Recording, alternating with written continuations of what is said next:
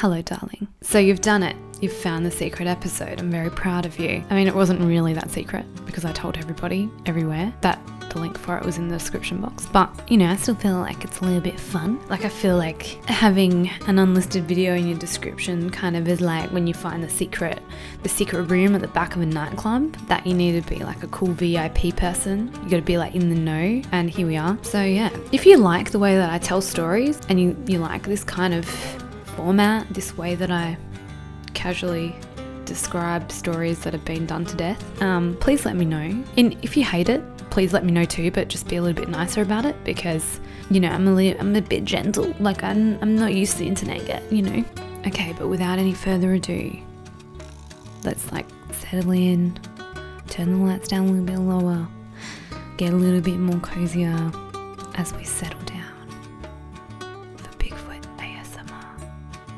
I'm only joking. I'm never gonna fucking do that. Or maybe. No.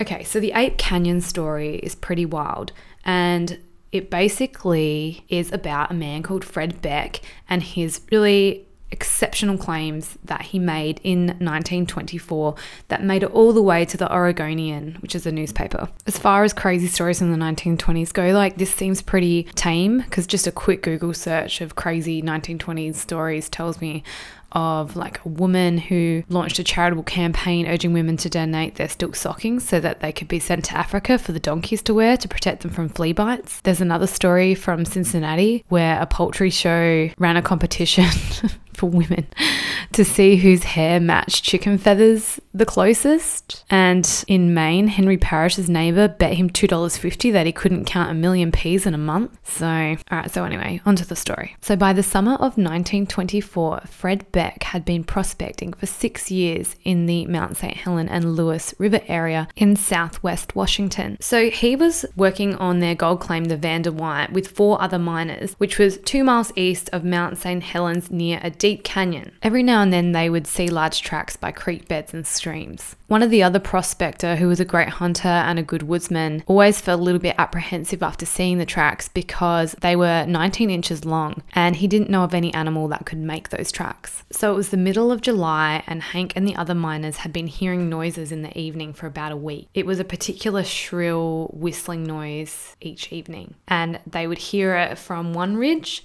and then they would hear an answer whistling from another ridge.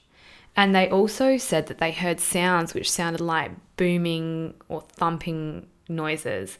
In modern kind of Bigfoot research, I guess could be considered either tree thumping or maybe chest thumping. Fred actually had a toothache and he wanted to go down the mountain into town, but Hank, one of the other miners who he was with, just flat out refused because they had gotten a good chemical assay back on their gold plot, and he basically was like, there's nothing in this world that's going to take me away from this gold mine. So Hank asked Fred one night to accompany him to the spring, which was about 100 miles away from the cabin, to get water. And because of all these noises that they'd been hearing, they suggested that they take their rifles. So when they were walking to the spring, he heard Hank yell and he raised his rifle, and in that instant he saw that there was this hairy creature about 100 yards away on the other side of the canyon standing by a pine tree. It kind of hid from them, but when it poked its head out from the side of the tree, Hank shot it. So apparently this is a part of the story which there's a little bit of conjecture about, because originally Fred said that he had shot the Bigfoot, and then years later he said that it was Hank that shot the Bigfoot. He does say that they saw it running down the canyon and he shot 3 times before it disappeared. So in his official account, he doesn't say that the Bigfoot died. I've heard versions of the story where they said that they shot a Bigfoot off the ridge and it died, but this is according to his 1967 book. They were pretty shaken up by this, as you can imagine, so much so that they decided to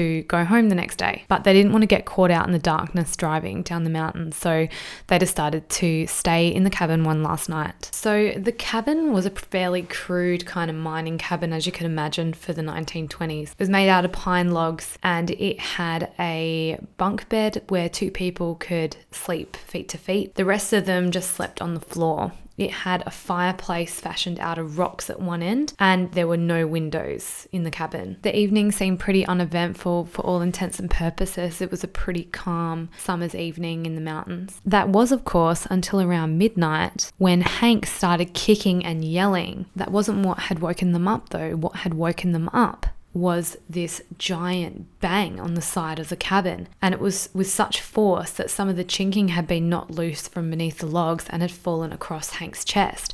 So he'd been woken up from his sleep and just grabbed his gun, which was a Remington automatic, and was waving it around in the air. Then from outside they could hear huge noises, like a whole heap of feet trampling and rattling over a pile of their unused shakes from outside.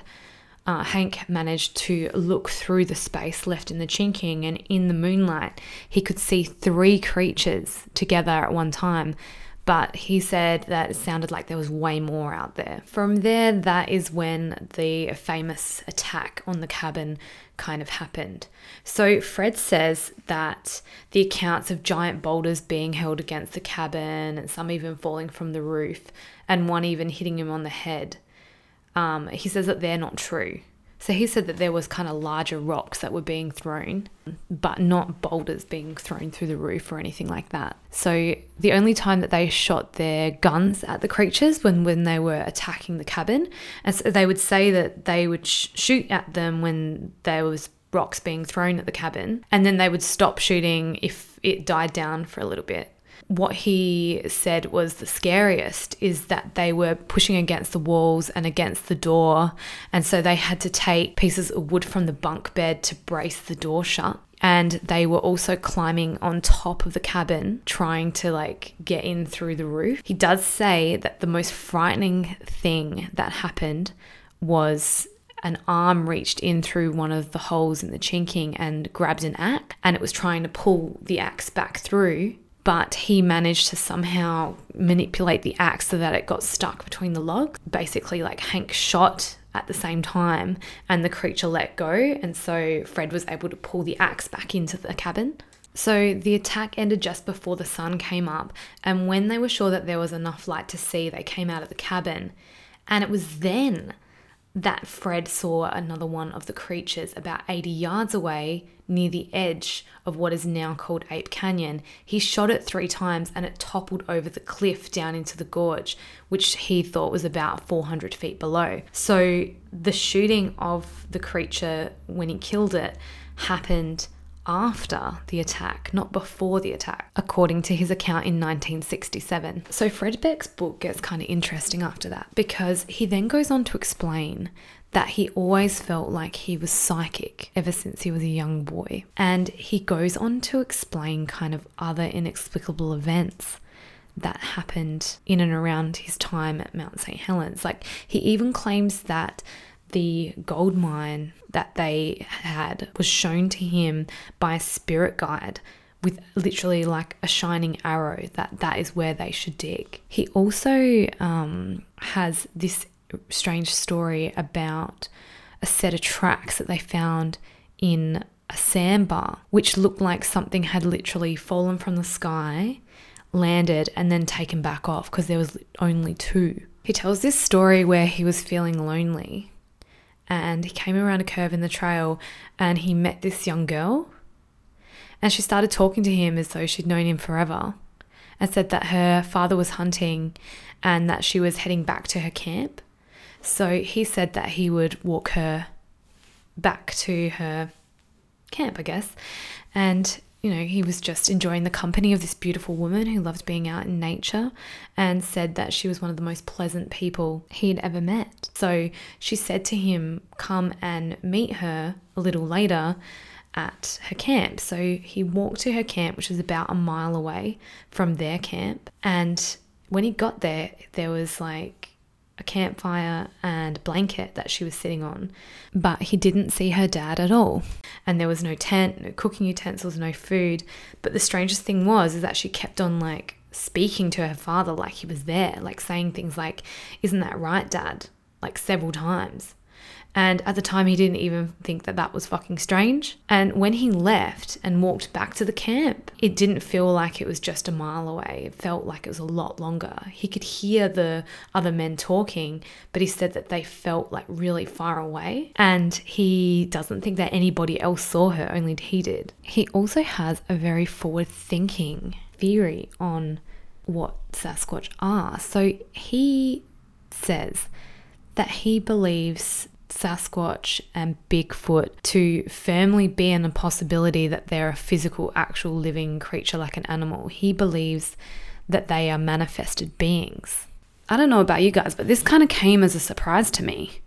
And maybe it's the reason why a lot of people don't really talk about the real story and about his own personal philosophies on Bigfoot very much in the Bigfoot world, because he does get really metaphysical with it and, you know, multi-dimensional, interdimensional being kind of esque. Okay, well, that's the story of Fred Beck and the Ape Canyon incident. I really hope that you enjoyed my retelling of this story, and I'm going to make sure that I link all of my references to you so you can go and actually read Fred Beck's wacky fucking book. That's about all that we've got time for on this installment of Creepy Cryptid Tales. Spooky Sunset Soiree.